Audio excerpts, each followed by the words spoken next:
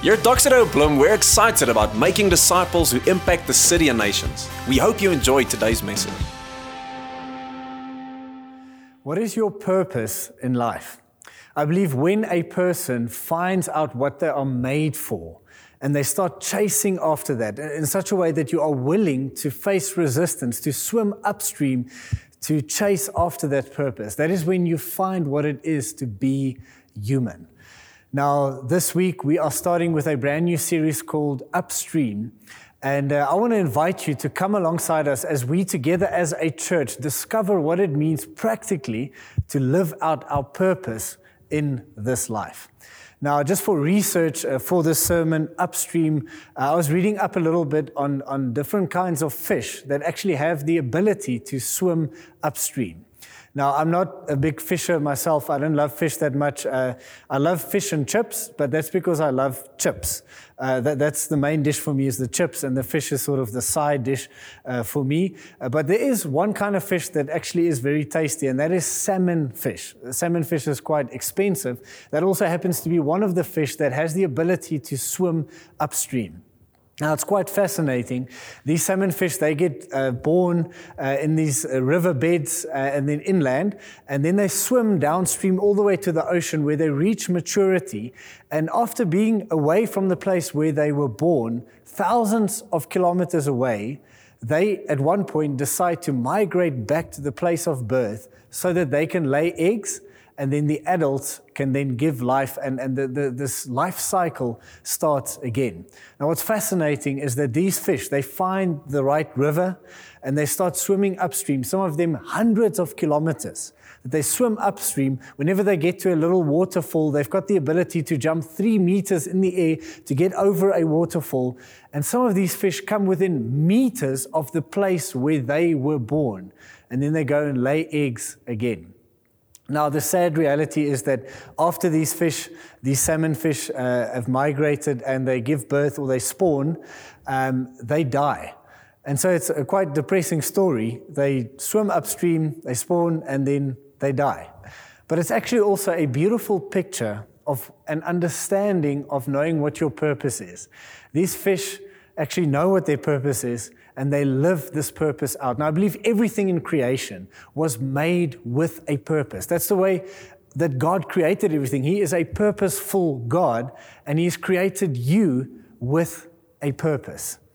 Now, I believe there is a church that understood what it means to know what their purpose is and to chase after their purpose, even if there is resistance, even if it's difficult.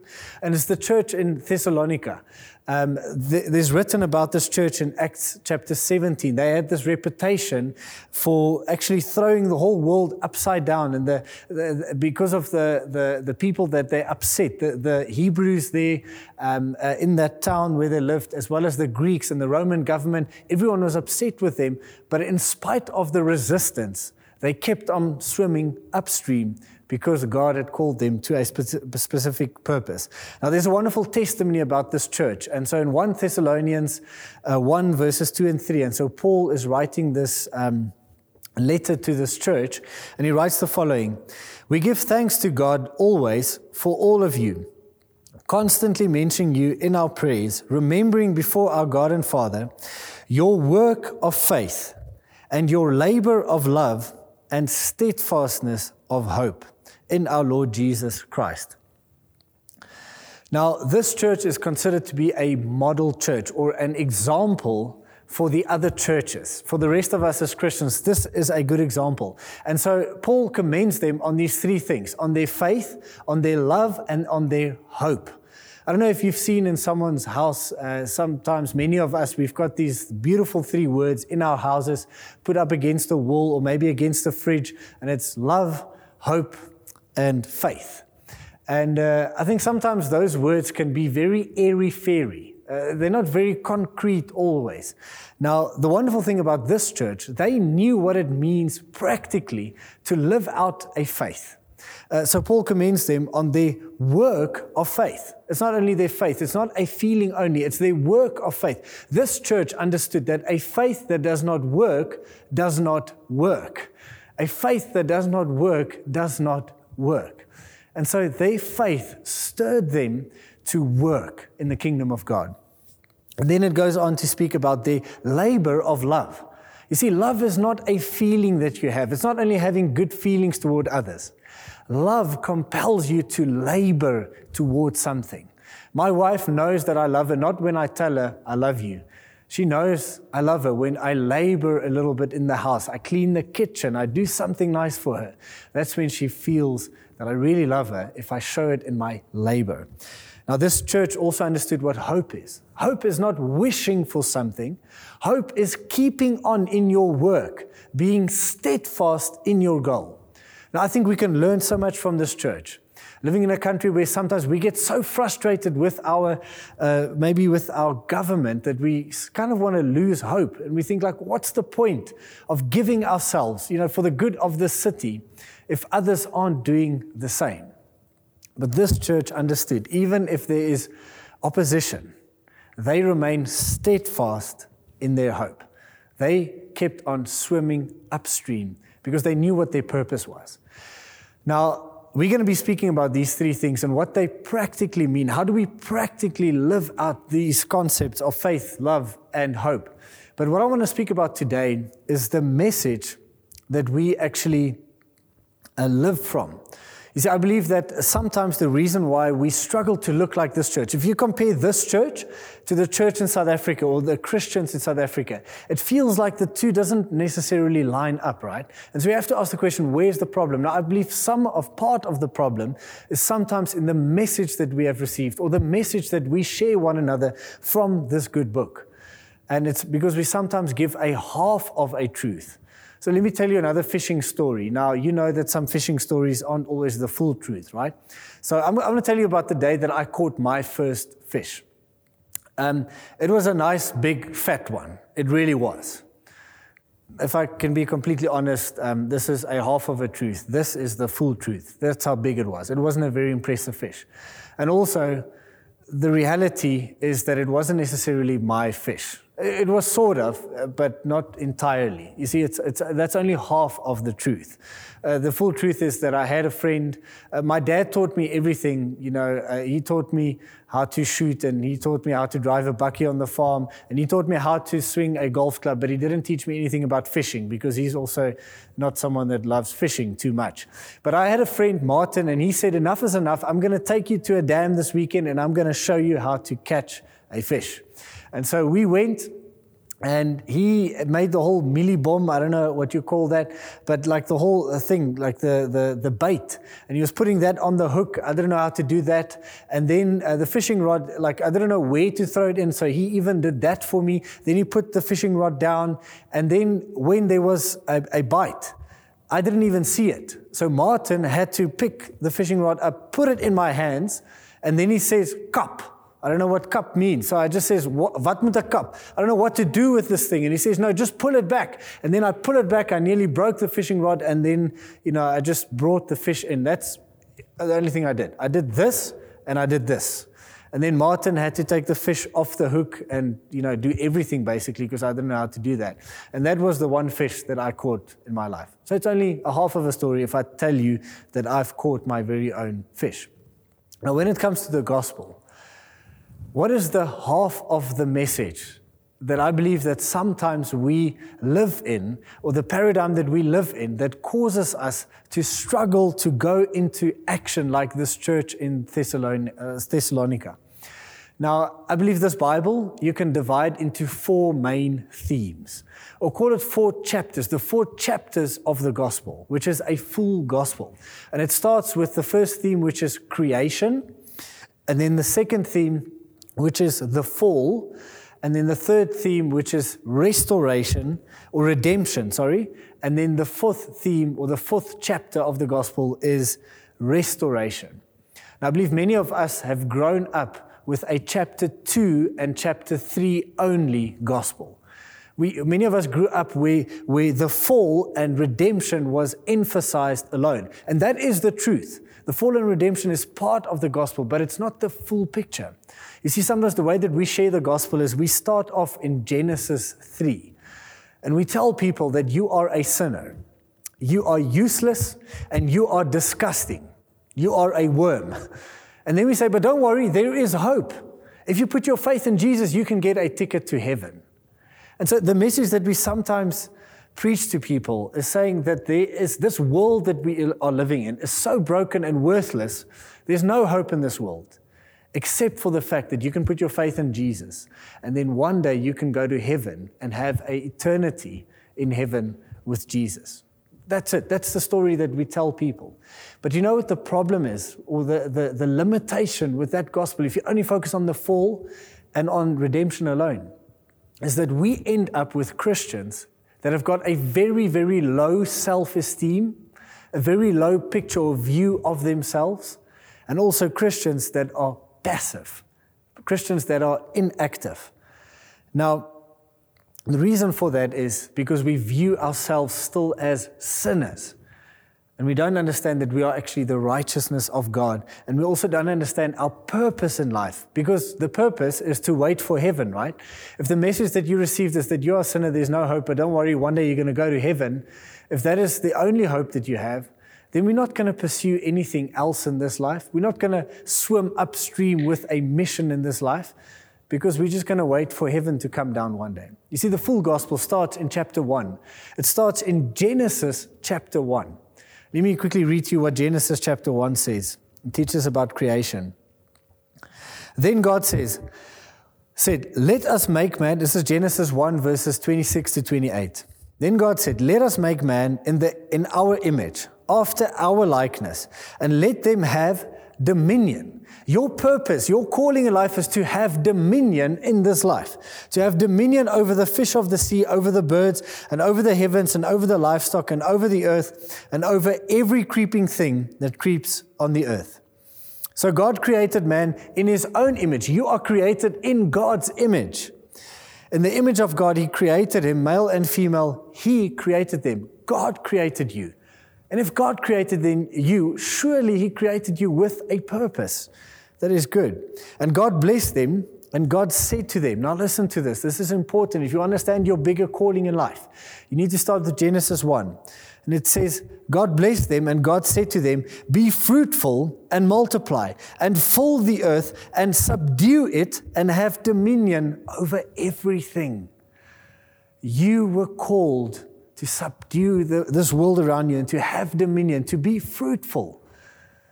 Now, verse 31 is extremely important. In Genesis 1, verse 31, it says, and God saw everything that He had made, and behold, it was very good. It was very good.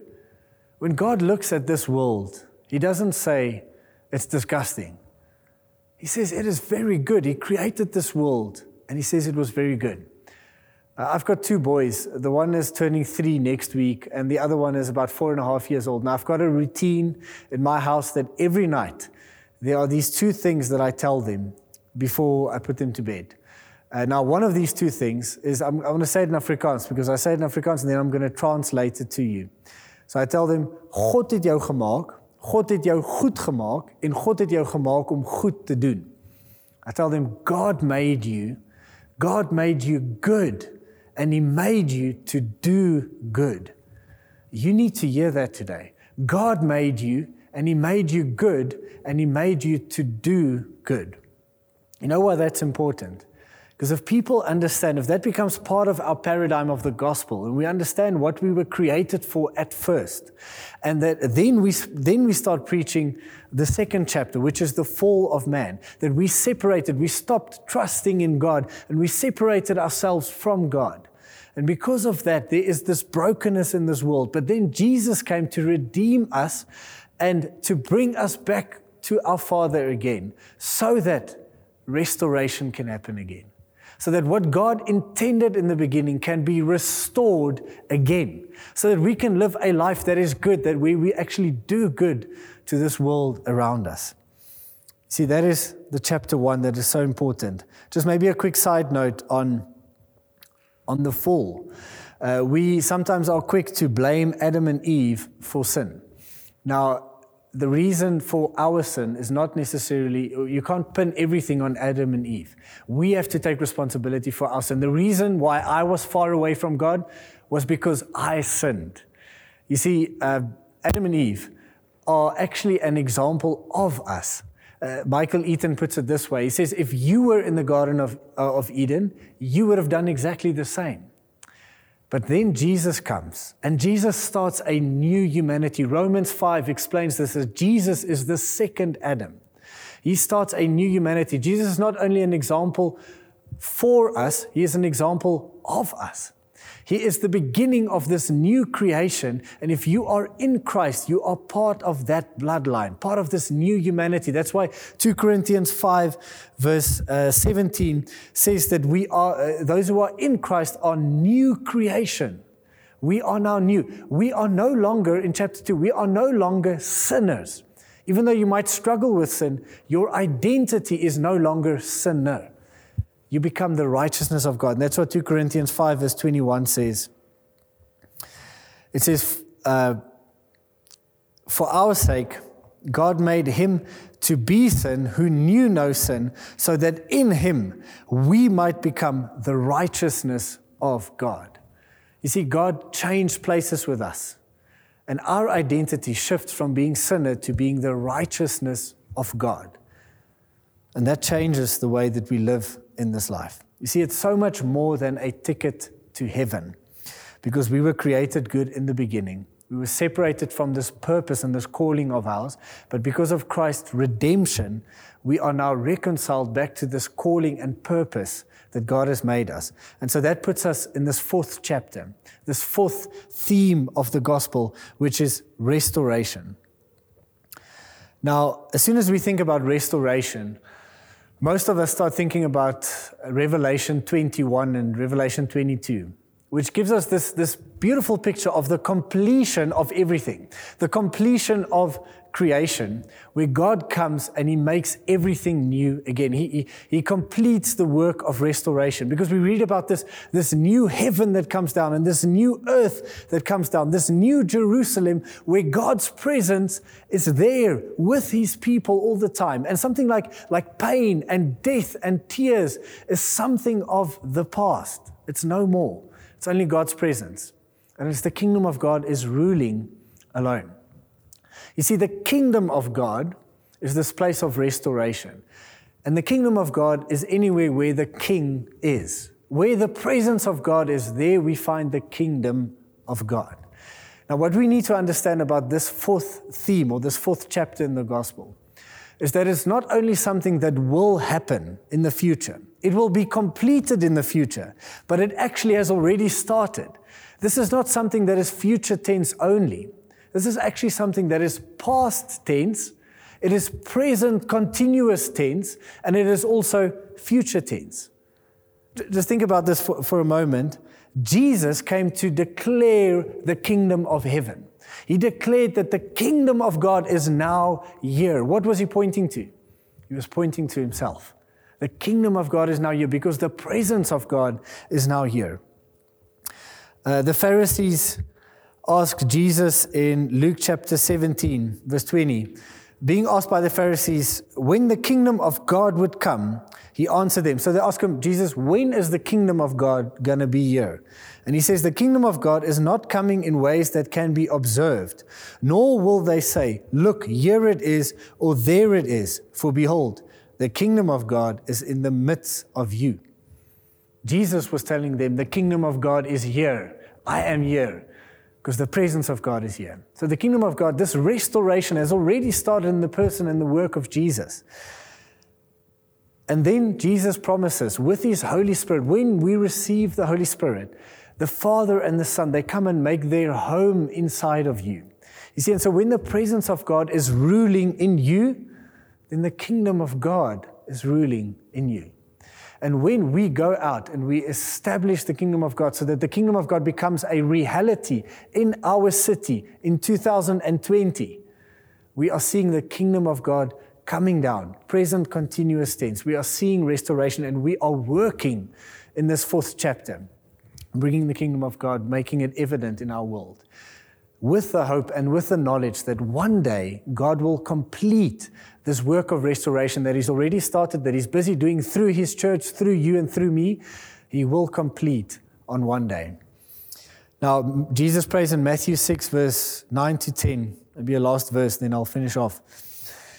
He says, Our Father in heaven, hallowed be your name, your kingdom come, your will be done on earth as it is in heaven. On earth as it is in heaven. And so he's saying, may your kingdom come on earth as it is in heaven. Your calling, my friend, is to bring down the kingdom of God, is to live out the kingdom of God, to express the presence of God that is already in you, where the kingdom of God is already ruling, is to allow that to spread and to see the kingdom of God becoming a reality in your world. But you see, that's not possible if you see yourself just as a disgusting sinner that's got a ticket to heaven. That's a 2-chapter gospel. The 4-chapter gospel explains that you were made good. You were made by God, and you were made good, and you were made to do good. But then there is distance, and we have to acknowledge that it was our sin that created that distance, and therefore we are in need of a Savior. You have to acknowledge that you are in need of a Savior. And once you understand the redemption of Christ, and that His work is a completed work, you understand that the kingdom of heaven is actually established already inside of you. The presence of God is in you through the Spirit. The Father has made His home inside of you, and that you've got a mission on this world, this mission of restoration that is past tense, present tense, and is also future tense. My prayer for you is that you would discover that you've got a great purpose in this life, where you are, where God has placed you, to spread the kingdom of God right there where you are, and that you would discover this 4-chapter gospel, and that it's so much more than a narrow gospel that many of us might have grew up with. Let me pray for you. Jesus, we thank you for coming and doing such a complete work, God, so that your presence can be restored in our lives again. Father, thank you that you are with us always, that you've come and made a home inside of us, God, that we can taste heaven already now, God. And God, we look forward to that day when you are going to complete this new heaven and this new earth, God. We look forward to that day when we are going to see your kingdom fully around us. But God, will you give us the courage to be able to swim upstream, even now in a year like 2020, to see your kingdom becoming a reality in our city. In Jesus' name, amen. Thanks for listening to this week's message. Make sure that you get connected to this family on mission by joining us at one of our Sunday services.